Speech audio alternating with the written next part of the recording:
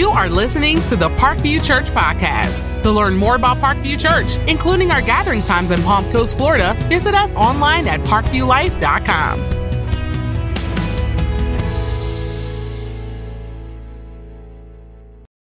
We are going to continue our series. We've been in a collection of talks called The Lord's Prayer. And what we've been doing is we've been looking at the Lord's Prayer, which can be found in Matthew chapter 6, which is where we're going to be tonight. And so if you want to turn your Bibles there or swipe there, if not, it'll be on the Sky Bible, a.k.a. the screen. We've been looking at, when Jesus says something, especially something like this in Matthew chapter 6, he goes, and when you pray, pray like this. That shouldn't be just glanced over. That should stop us in our tracks and have us take a look at kind of in depth what he's talking about. For sometimes Jesus spoke in parables, and sometimes Jesus spoke in these stories, but in moments like this where Jesus is like, hey, very clearly, pray, and when you pray, pray like this. We should be like, okay. Like, it shouldn't be like taken as a suggestion. It should be taken as like the example and as the command. And so in Matthew chapter 6, we come across this story where Jesus is preaching this sermon on this mountainside, and it's titled The Sermon on the Mount. And what he's doing is he is clarifying a lot of truths from the Old Testament, as well as giving insight and revealing new truths since he's arrived and is about to implement a new way of living and of kingdom living. And in this process, he, number one, gained a lot of followers, but he also lost a lot of followers. But there's this one part in the Sermon on the Mount where, again, Jesus goes, and when you pray, pray like this, and this is what we call the Lord's Prayer. And I want to read it together. Matthew chapter 6, verses 9 through 13, it says this, pray then like this, Our Father in heaven, hallowed be your name. Your kingdom come, your will be done on earth as it is in heaven. Give us this day our daily bread, and forgive us our debts as we have also forgiven our debtors. And lead us not into temptation, but deliver us from evil. For this message specifically, I want us to take a look at that last verse. And lead us not into temptation, but deliver us from evil. Lead us not into temptation. I have two questions when I read that verse just right off the top of my head. Number one, what is temptation? Right? Like, what actually is temptation? Well, according to the Greek word that was used when Jesus was talking, here's what he meant by the word temptation according to that definition. An enticement to sin. Temptation, whether arising from internal desires or from outward circumstances. It is the trial of man's fidelity, integrity, virtue, and consistency. So let me kind of paint a picture of what temptation is by that definition. When my wife and I came to visit for the first Sunday we were going to be moving here and joining the staff, we dropped our boys off at my parents' house up in Jacksonville, and we came down here to do a little work on the house because our boys are 2 and 1. You try painting a house with a 2 and a 1-year-old, it ain't gonna work. They're gonna get paint more than the walls, right? And so we dropped them off and we came back to do some work. Well, at that time, like I try to be very strict and disciplined in what I eat. And so I have a specific day of the week which I label a cheat day, and it's like my favorite day of the week because it's when I get to eat whatever I want. Like whatever I crave is what I'm going to go get. Any other day, not going to happen. But on this day is like my favorite day. So that day typically is on Friday. Now, come Saturday, we're working on the house, and we had a long day's worth of work, and I was introduced to something while we were here, this place called Swillerby's. Now, they're not a sponsor. They're not a sponsor of this church, although Swillerby's, if you're watching, no, I'm just kidding. They're not a sponsor, but I was introduced to this place. Now, this is not Krispy Kreme. This is not Dunkin' Donuts. This is handcrafted, gourmet, $7.95 donuts. 1,200 calories per donut, right? And here's the problem. Our boys were gone. We had worked really hard. And I knew they opened before church did that Sunday.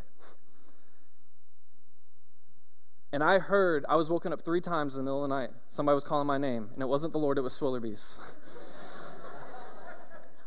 And so that Sunday morning, before we came to church and we're going to go home and work on the house a little bit, I woke up at 6 a.m. and I leaned over to Lauren. I was like, I'm going to go get some Swillerby's.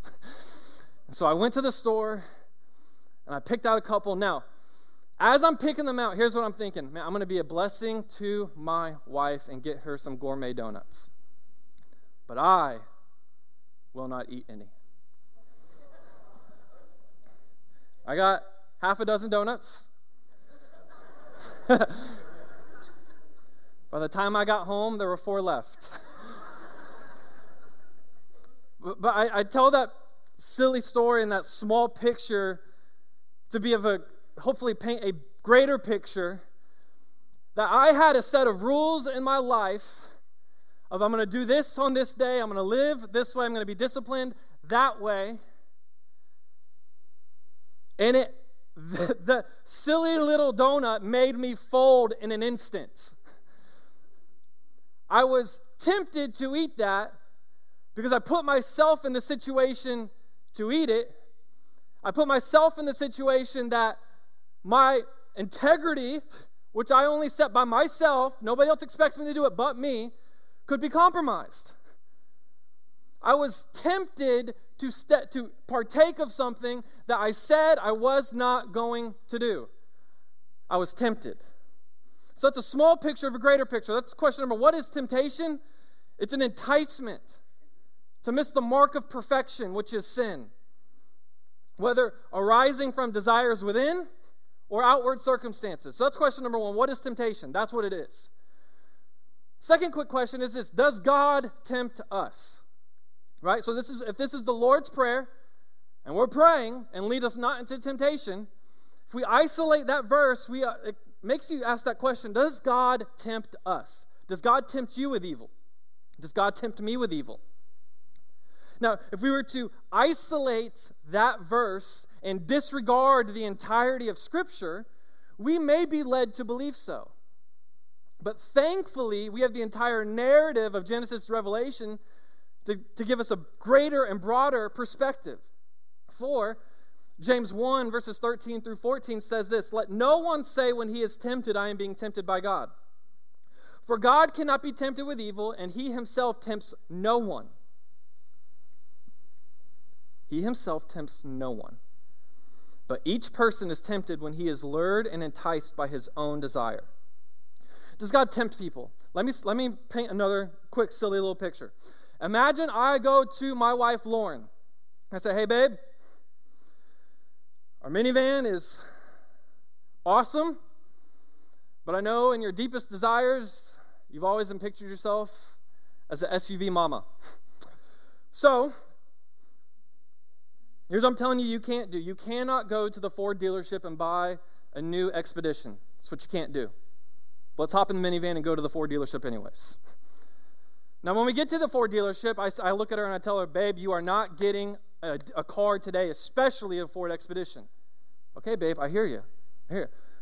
But let's go look at the Ford Expeditions. Hey, babe, let's go test drive a Ford Expedition. But let me remind you, you are not allowed to buy a Ford Expedition today. Okay, babe, I hear you. How was the test drive? I loved it. I loved all the features. That's great. But remember, you're not allowed to buy one. But I am going to go run the numbers on our trade-in value and to see what it would cost us to see if this is feasible. But again, you're not allowed to drive a Ford Expedition or buy a Ford Expedition. Babe, I hear you. Like, okay. Hey, babe, I ran the numbers. We can actually afford it and we can actually do it. But you're not allowed to drive a Ford Expedition. I'm super confused at this moment, Trey, right? Like, you have put me through the ringer. Am I or am I not getting a Ford Expedition today? No, get in the van, we're going home. Right? Like, I would never, ever do that to Lauren. I would never say you're not allowed to do this and then put her in that exact situation to do it. That would be silly of me. Now, that's a small picture of a greater picture of, does God tempt us with evil? No. Does God say you can't do something and in that same breath bring that front and center to your face? No. But here's what I will say that God does do. That in the fabric of brokenness and evil and sin in this world that tempts you and lures you, God will redeem that temptation by using it to test you and grow you in your faith. So, does God tempt us? No. So here's a way to think about and pray this prayer. Lord, help me to resist and endure temptation and to rebuke evil as you refine me through trials to look like you.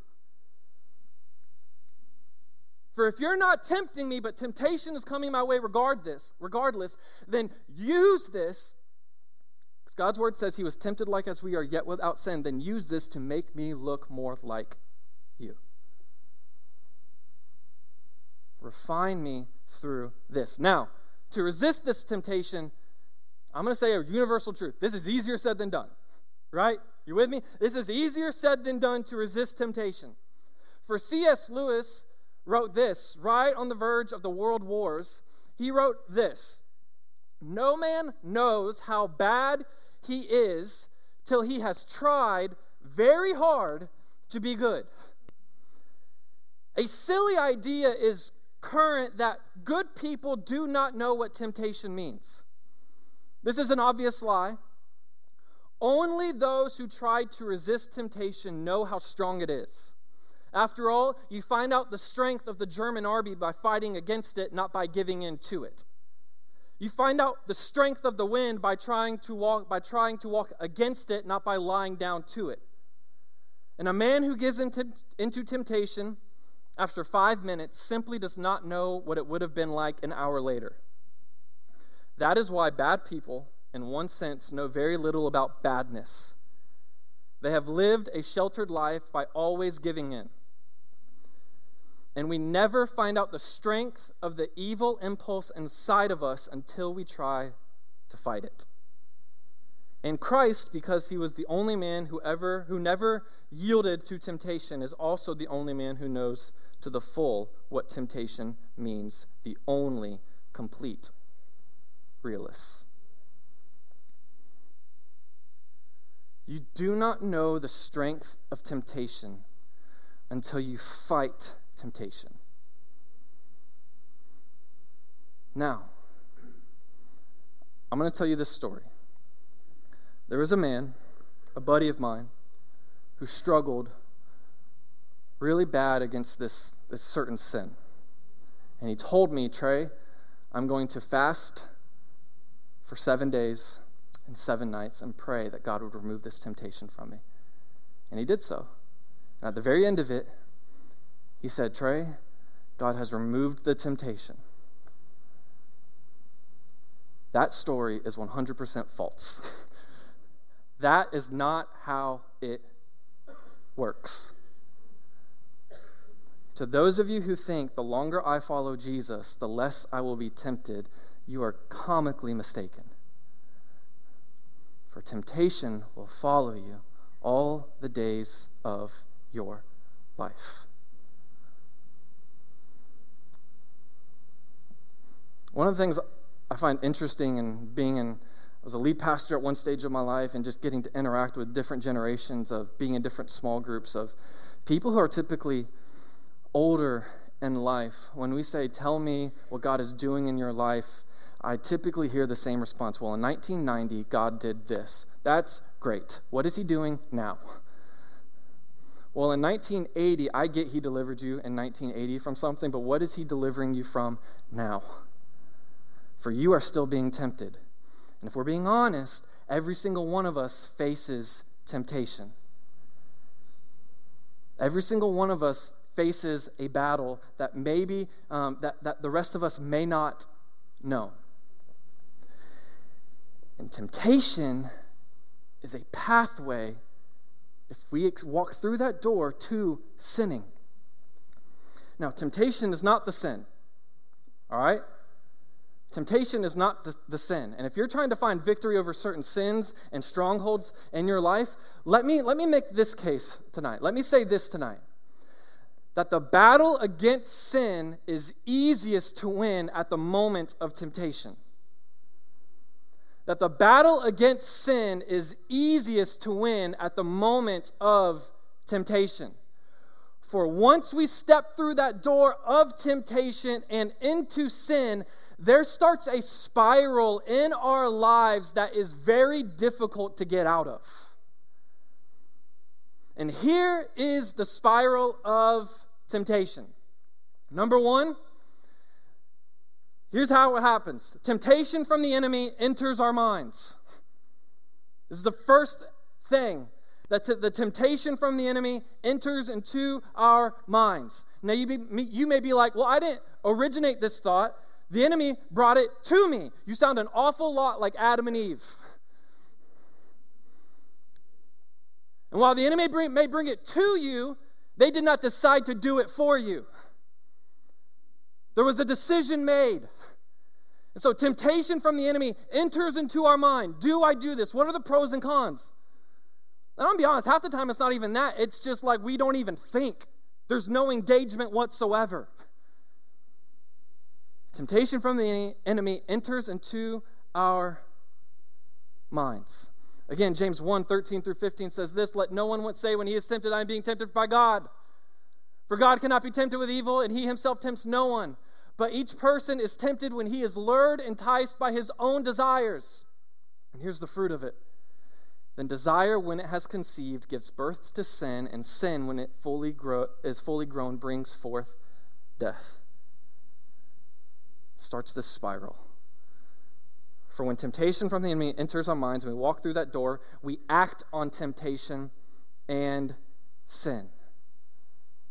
We act on temptation and we sin. And in that moment, this is the third spiral, there is usually momentary pleasure. There is usually momentary pleasure. Proverbs 14:12 says, there is a way that seems right to a man, but in the end it leads to death. There is usually, if sin wasn't fun, nobody would do it. But that's what it promises, right? This is joy. This is where you're going to find fulfillment. In this, you will find ultimate satisfaction. In this, after this, you will find contentment. I mean, it's that same old phrase, like, you know how much money's enough? Just a little bit more. Well, once I get to this level, once you get to that level, then you live a lifestyle above that level, and you just need a little bit more. Then you just, and it's this never fulfilling promise. But there is usually momentary pleasure. And then from there, we discover sin's hooks. From there, we discover sin's hooks. And we find out, and we come to the conclusion, this isn't as easy to stop as I thought it would be. This isn't as easy to stop as I thought it would be.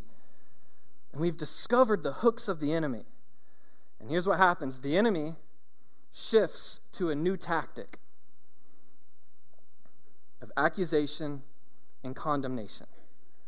The enemy steps out of the role of the enticer and steps into the role of the accuser and condemner. And we, at that point, are met by feelings of frustrations, guilt, and shame. For what happened all the way back in the Garden of Eden, we were able to walk with God. We were able to talk with God. The enemy came and deceived us, lied to us. The hook of sin grabbed us, Adam and Eve. And when God came walking in the garden, guilt and shame made them hide. Where are you, Adam? Where are you, Eve? Who told you were naked? Who told you had to hide? That was not the effects of God. That was the effects of the deceiver and of sin. For condemnation makes you hide, but spiritual conviction brings you into the light, saying, I messed up, Dad, and I need help.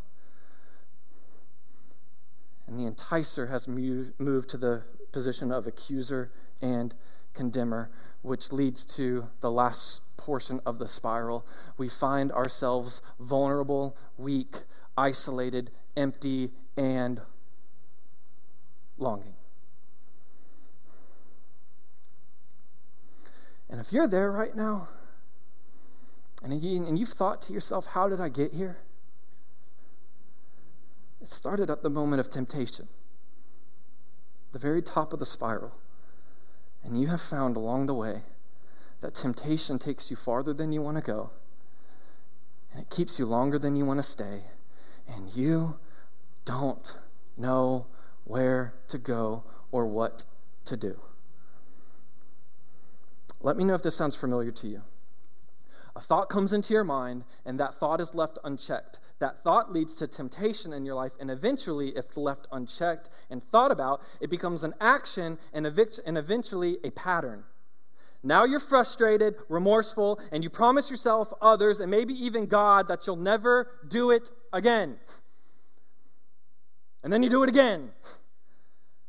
And the spiral leads us to believe that there's something wrong with us or there's something wrong with the gospel. And to be very honest, this is when a lot of people either bail on Jesus or they come and attend church week in and week out accepting a life of defeat with no hope. This is when either people bail on Jesus or they accept defeat. Once they've made it to the bottom of this spiral and they've tried to claw their way out and they're exhausted. And maybe that's you. But I'm telling you that Jesus did not go to the grave and to the depths of hell, then by his own power get up claiming victory, so that way you can never live a life of victory. For 2 Corinthians 10:4 says this, for the weapons of our warfare are not of the flesh, but we have a divine power to destroy strongholds. Now, I do want to preface this that not every temptation or not every problem of your life is spiritual warfare.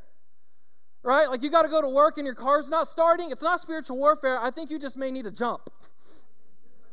Right? But I also don't want to let you live blindly to think that there is nothing spiritual going on in this world. The enemy is crafty. And he makes things look beautiful. He entices you, and he doesn't show you the long-term effect. He just allures us with immediate gratification. Anybody fish in the room? Any fishermen? Any fisherwomen? All right. I have not fished in a very long time. Growing up, we had a little retention pond in our backyard, and I had the Rocket Power fishing rod. Y'all remember what that is? It's this little thing where you pull the trigger, it like shoots out maybe 10, 15 feet, and I just caught some brim, right? That's the extent. If you say, how do you catch a bass? How do you catch this? How do you catch that? Couldn't tell you. Never done it. All I've caught is brim. You know, the stuff, the little pokey stuff out the back? That's all I caught. And the second it started to wiggle, I got scared and I just threw it, right? That's about the extent of fishing. But here's what I do know, though. We don't tell the fish what's on the other side of the bait. We're not in the boat saying, if you bite that lure, I'm going to rip you out of your ecosystem. I'm going to traumatize your fish family. I'm going to cut you open, rip out all your guts. And then I'm going to, you know that little scales, your skin? I'm going to just scrape all that off with a smile on my face. And then I'm going to heat up a rock. And I'm going to throw you on that rock. I'm going to fillet you. And I'm going to serve you, and I'm going to eat you and devour you, and you're going to be an afterthought in my mind. All right, that's a little, whoa, hey, that's a little much, bro. Well, it's what we do, right? We don't do that. All we do is go, hey, they'll bite onto this bait. Let me open up my tackle box. This will work for them. We're crafty with it. We know which bait will catch which fish. Well, so is the enemy. And the enemy is not dangling this bait in front of you, yelling, I'm going to ruin your marriage. I'm going to ruin your friendships. I'm going to destroy your mental health. Man, I am going to wreck your family financially by instituting this addiction. I am going to get you in such a deep place of depression that you feel like there's no way out. Would you do it? No.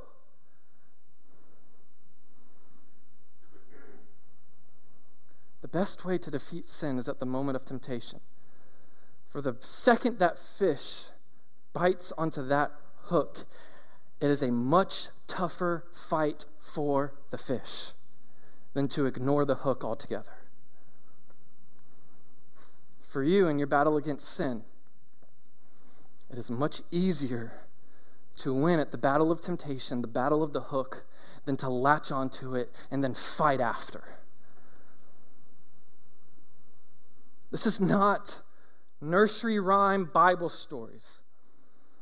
This is about hand-to-hand combat and taking your life back. This is about taking back your thoughts, your marriage, your influence, your parenthood, your future, your spouse, your spiritual health. This is about strongholds coming down in your life. And I get some of you were born into strongholds. That your strongholds was the strongholds that your mom didn't deal with, nor did your grandma deal with. Some of your strongholds, it's the stronghold your dad didn't deal with, nor your grandfather deal with. But it can come down. And I wonder how many of us in this room find ourselves in the midst of the stronghold, desiring it to come down.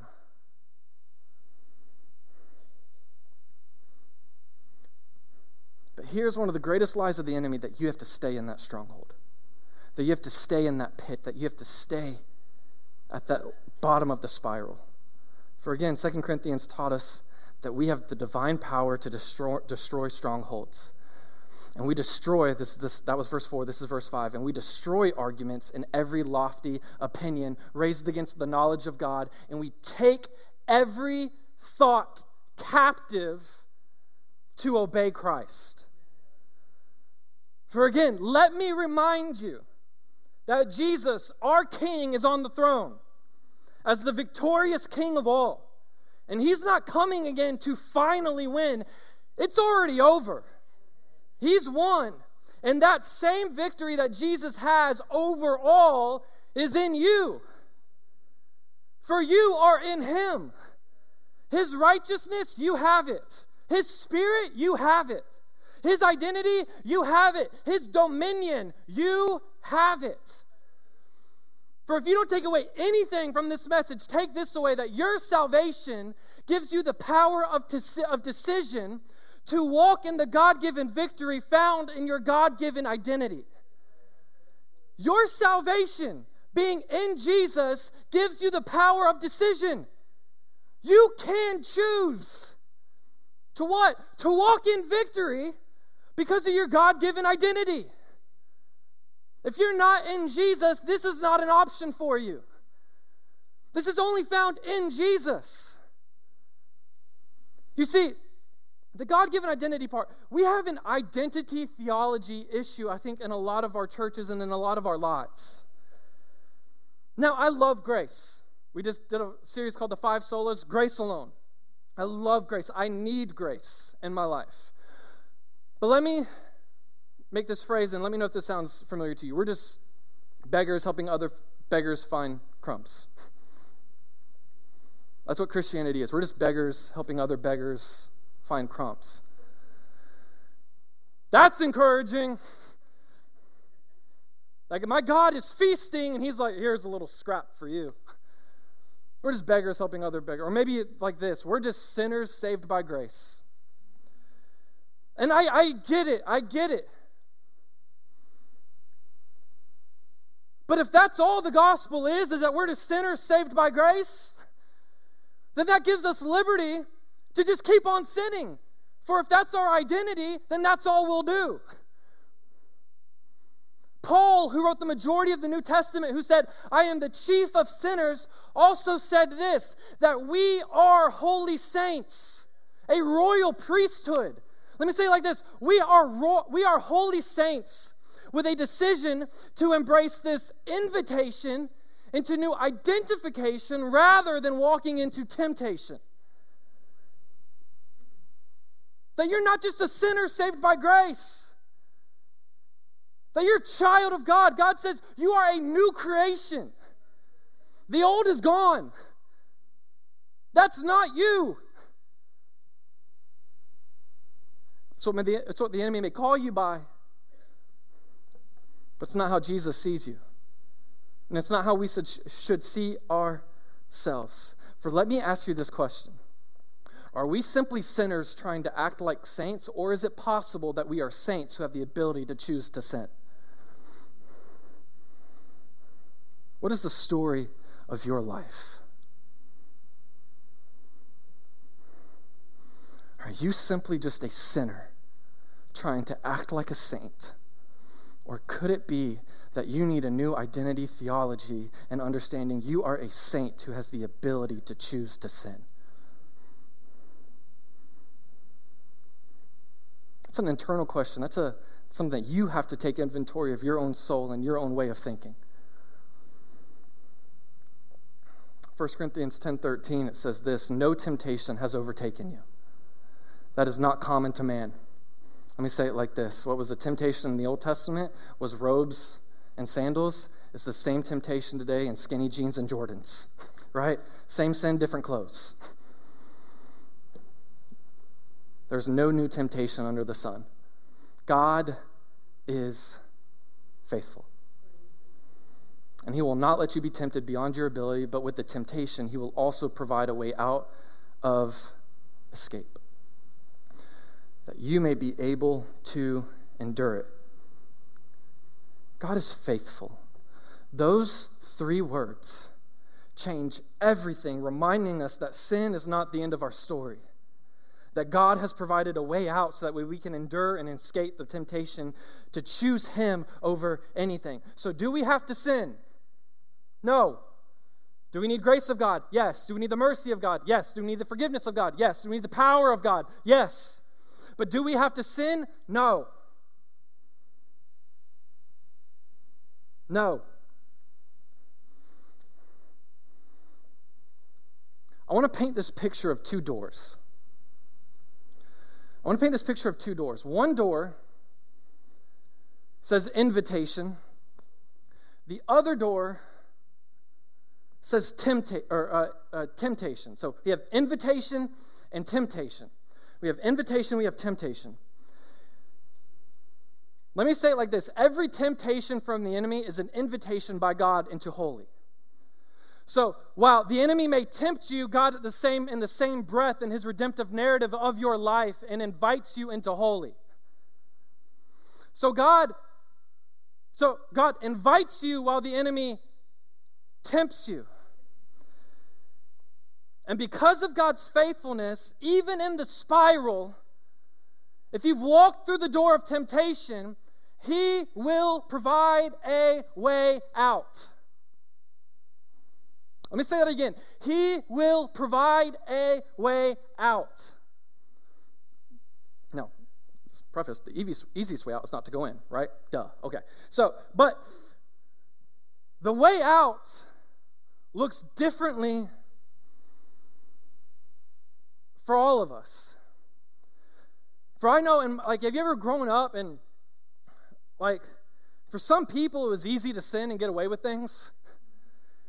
Not for me. No, sir. Not for me. I remember there was one time, where I grew up,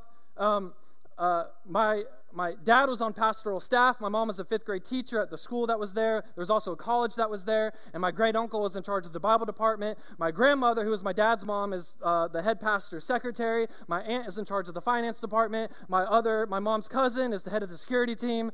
My grandfather, my mom's dad, was the principal at the school for a while. And then my mom's mom was in charge of the home ec department for a while. And I got away with nothing. Nothing. When I was in kindergarten, I had a crown in my hand, and I just kind of drew on the carpet real quick.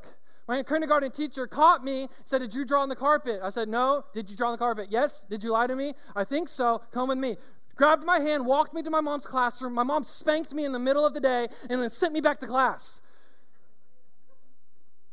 How many other kids did that happen to? None. I couldn't get away with it. So for me in my life, here's what I know. For me to sin, I have to manipulate situations. I have to go above and beyond to sin a lot of times in my life.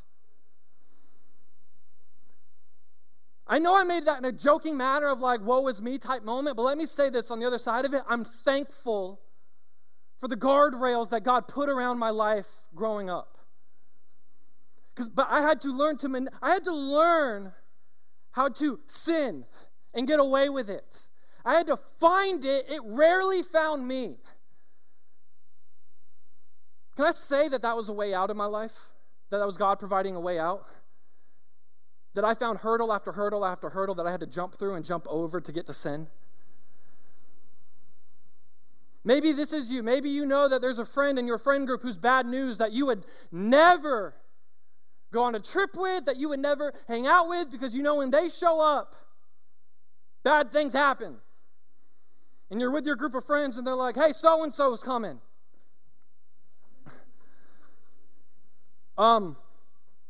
Okay. He'll be here in like 10 minutes.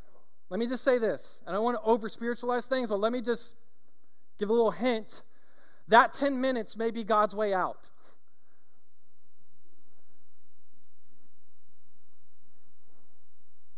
Let me give another illustration. 85% of men in this country struggle in some way, shape, or form with pornography.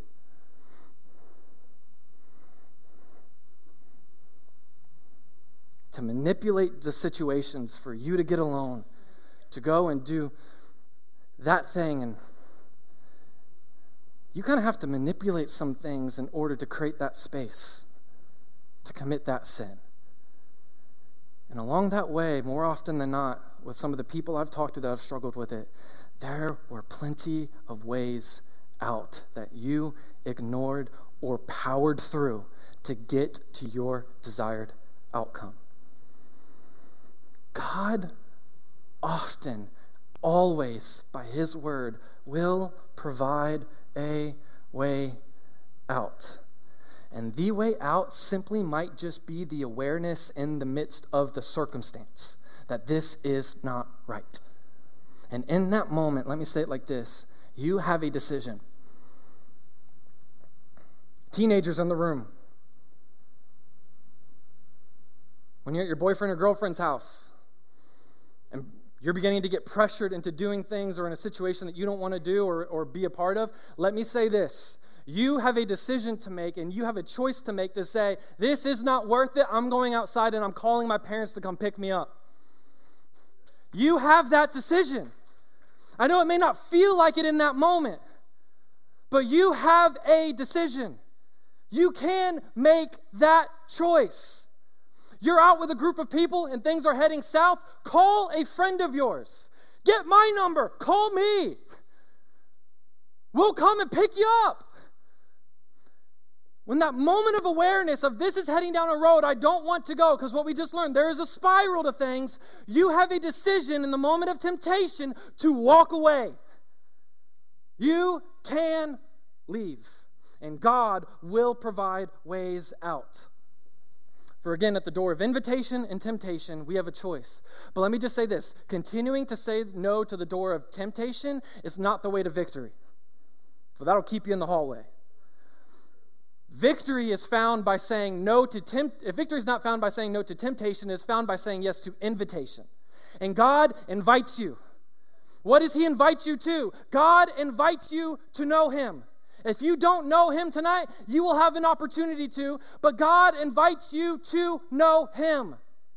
He invites you to know Him, the invitation to know Him deeper if you already know Him.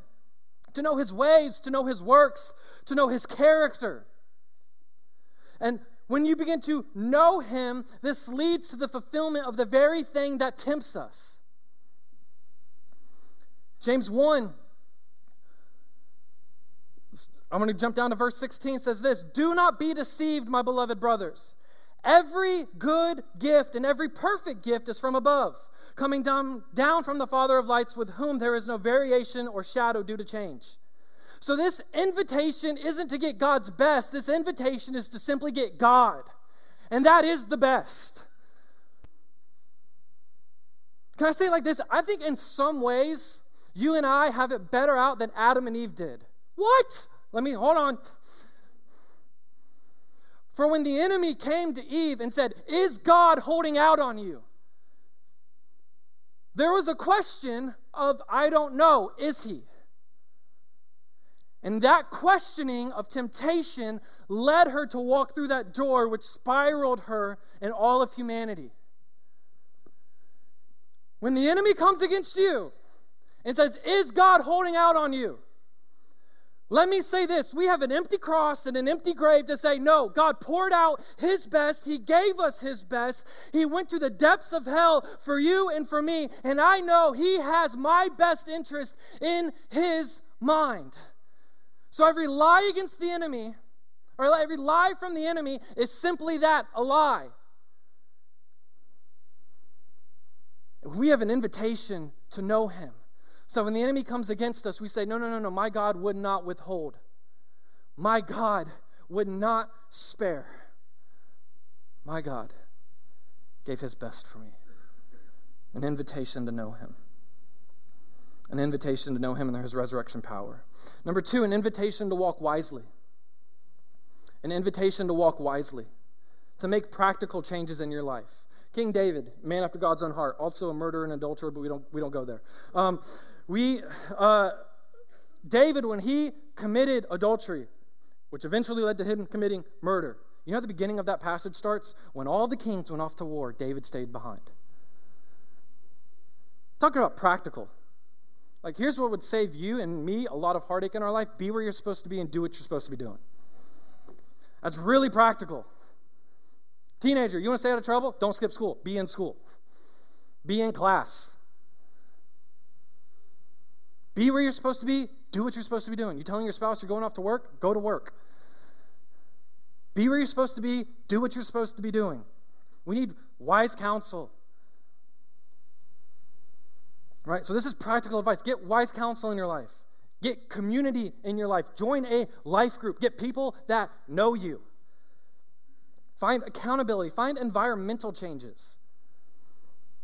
Use wisdom in your life. Wisdom at work with a coworker of the opposite sex. I'm going to make a bold, audacious statement. I think God would rather you lose a friendship at work, an inappropriate friendship at work, than ruin the most important relationship in your life with your spouse.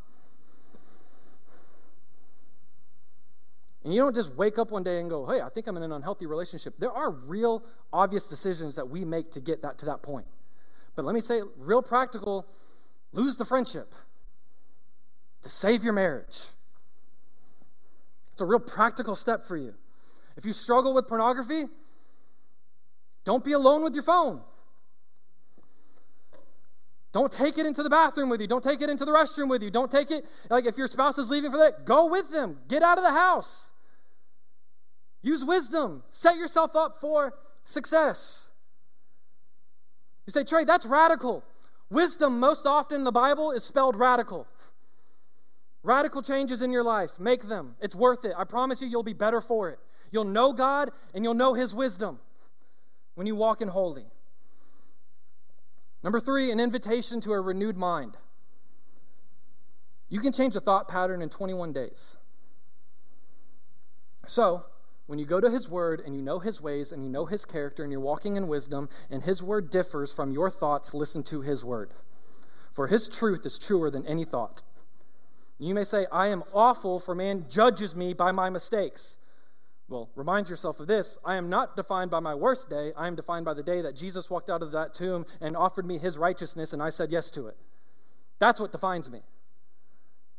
And that simple flip of the script when the enemy comes against you and your thoughts, and you flip the script on him and say, I'm actually defined by Jesus. And by that identity theology, I'm going to walk that way. For a transformed mind will lead to a transformed life. Invitation to a renewed mind. And finally, number 4, an invitation to intimacy with God. Invitation to intimacy with God. The first three spirals to this invitation all culminate to this. All culminate to this. That on the other side of this door, on the other side of knowing Him, on the other side of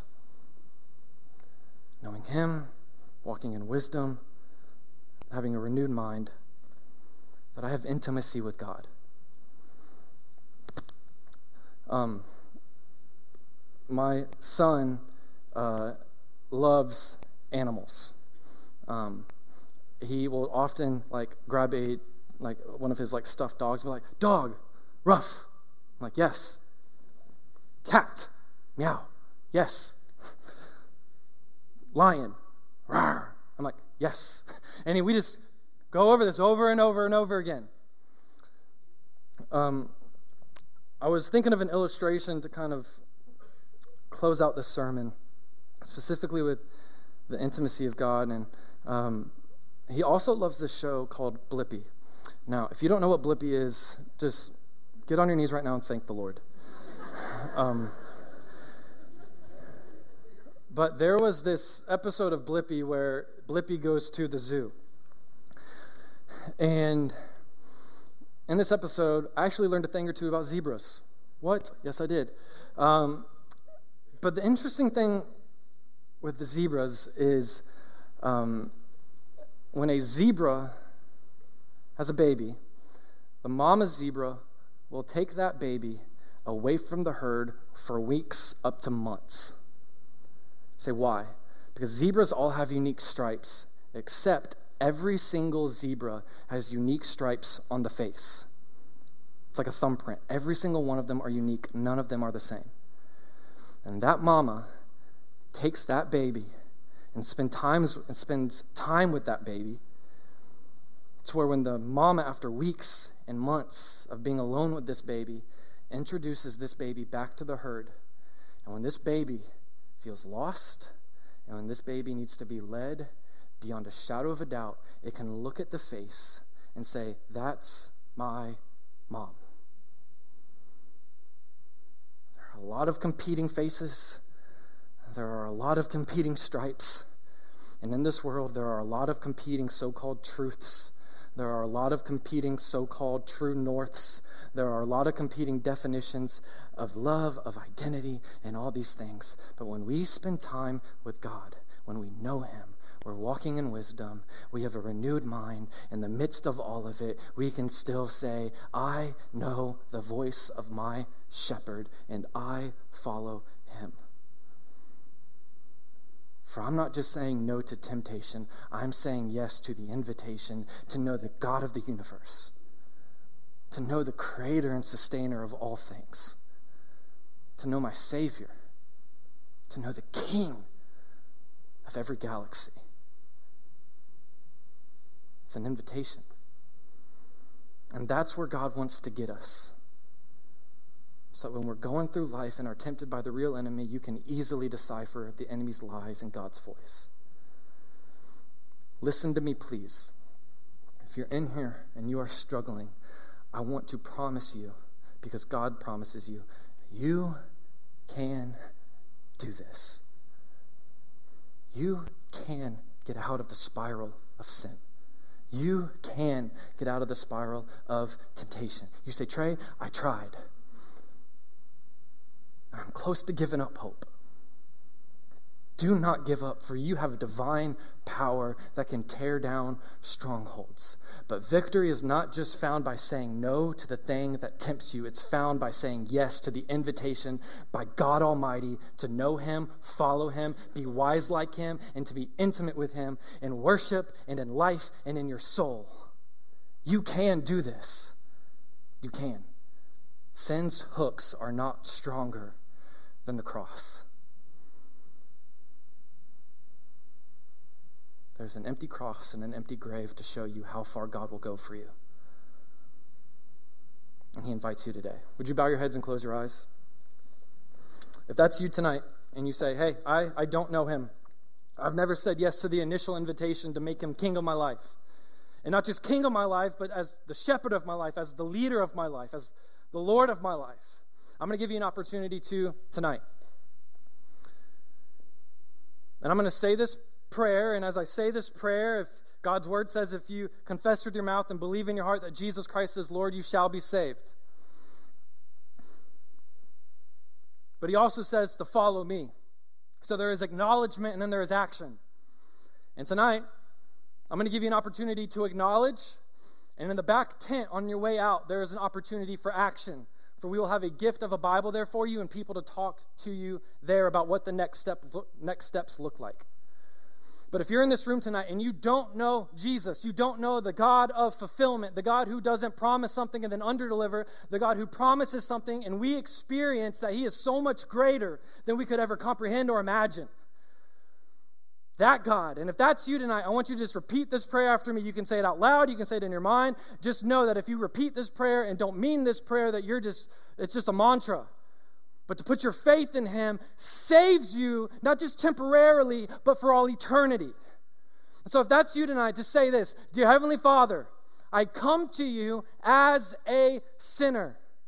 I have walked through the door of temptation, and I need help. And so I accept your invitation to make you king of my life, to make you Lord of my life.